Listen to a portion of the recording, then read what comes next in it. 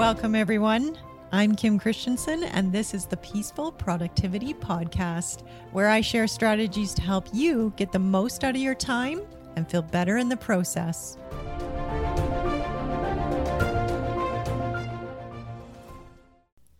Hi, everyone. Welcome to the podcast. I am so happy you're here. If I had to tag any one episode as one of my favorites, I think it would be this one, this topic. Because today we are talking about solving for something that can derail not just your productivity, but also your state of peace. Today we're talking about overcoming procrastination. To get us started, I'd like to begin with my belief that all procrastination starts with a thought, that the root cause of procrastination is a thought. It could be a thought as simple as, I am hungry. That thought can trigger a whole series of thoughts and actions that can divert you down a path you had no intention of going. I know this might be incredibly obvious to some of you and a real oversimplification to others, but if you'll bear with me for just a few moments, I'd like to explore this idea with you because I believe that when we reveal the root cause to ourselves, we also reveal the solution. On the surface, procrastination might look like watching TV or scrolling on social media. If you were to watch someone who's procrastinating, they are still actually doing something, even if it's just laying on the couch. However, it also might be more subtle than that. It might look like answering emails instead of working on a presentation that's due tomorrow. It might be cleaning out your desk instead of working. It might be attending to your family instead of doing self-care. Procrastination doesn't look the same from the outside, but it always has the same result. The result is that we didn't get done what we had intended to get done. That's why watching TV could be procrastination, or it could be entertainment. It really just depends on the intention. The intention is simply the plan. So if we're not doing what we had planned to do, then for the purposes of this episode, we could define that as procrastination. The question then becomes, why do we sometimes not do what we had planned to do? Or conversely, why did we do something that wasn't on the plan? This is where it all comes down to that root cause thought.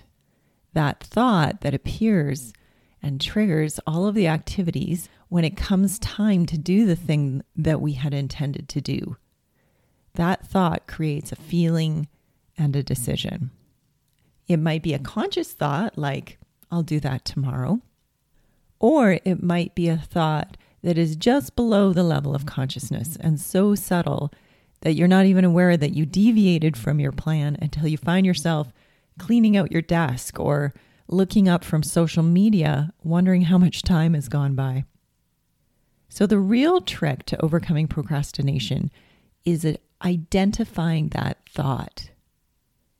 Slowing down the moment enough to notice what that root cause thought is that is taking you in a different direction.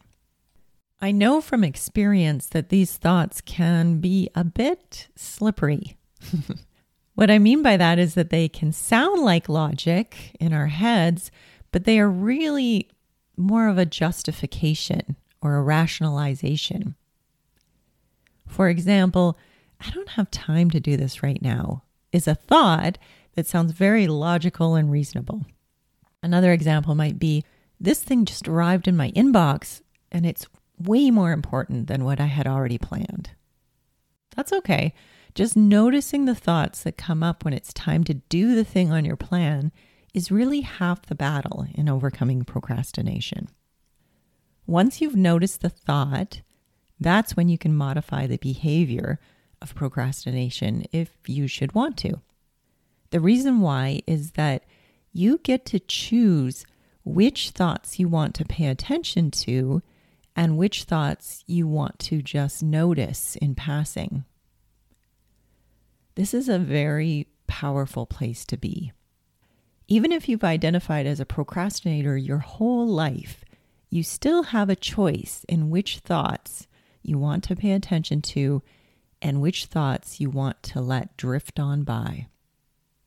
However, the first stage is just noticing the thoughts. You can't let go of the thoughts that you don't first notice.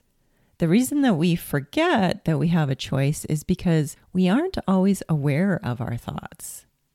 Seeing those root cause thoughts is the basis of all behavior change. It is also the foundation of my coaching program. The program is titled Your Next 30K, and it's designed for women in business.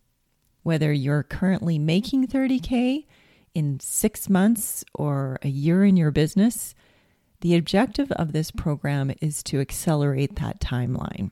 And the way that we do that is by looking at the areas where you are procrastinating in your business, whether it's finances, marketing, sales, or even product delivery. When we change those root cause thoughts that are holding you back, then you can start to focus on what's most important in your business. Procrastinating thoughts, they pretend to be necessary. They feel compelling. However, procrastinating thoughts are also the number one reason why your business isn't progressing as fast as you would like it to.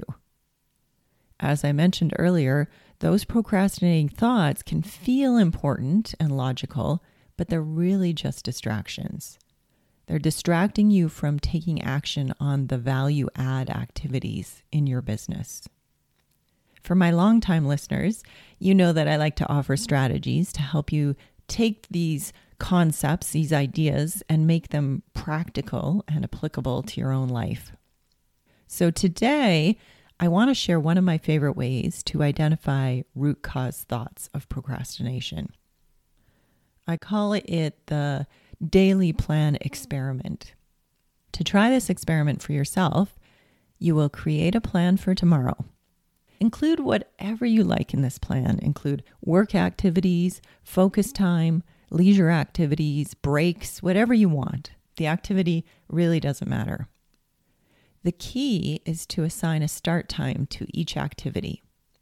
So it might look something like, at 11 a.m., I'm going to go to the gym. At 12 p.m., I'm going to eat lunch. At 1 p.m., I will work on my podcast. And at 3 p.m., I'm going to go pick up the kids. It's not so important what you include in the plan. The important part for this experiment is identifying the transition times. Then, the next day, set an alarm for each transition time. When the alarm goes off to signal the transition, notice and write down the thoughts you are having about the next activity. You don't have to do anything differently during the experiment than you normally would. You simply just want to notice and save those thoughts for your thought work that will come later. I've done this experiment for myself and for my clients several times. It's always so interesting what thoughts are captured at those transition times. I would love to hear what's coming up for you. And if you want to share, please send me an email at kim@financialwellnesscoach.ca. Once you've identified the thoughts, here's where that powerful work comes in. I like to first understand what result the existing default thoughts are creating for me. What result are they creating? I have a clarity tool that can help you to map the results back to your original default thought. If you would like more information for that, I offer it in my free strategy session. You can find the sign-up link on my website, financialwellnesscoach.ca. In short form, the tool helps me to understand whether that thought serves me in terms of getting stuff done, or does that thought limit me or derail me somehow? Looking at those thoughts in hindsight is a very powerful exercise because it can help you to see them more clearly when they pop up in the moment the next time. that then enables you to have that freedom of choice in terms of which thoughts you want to keep and which thoughts you want to let drift on by. I have used this experiment to help me overcome procrastination in so many different areas of my life that I wanted to share here with you today. Thanks for joining me here today, everyone, and I hope you have a powerful and productive week. Take care. Are you looking for a coach who will help you increase your business profit while protecting your time and your well-being? If so, I'll invite you to check out my website, financialwellnesscoach.ca.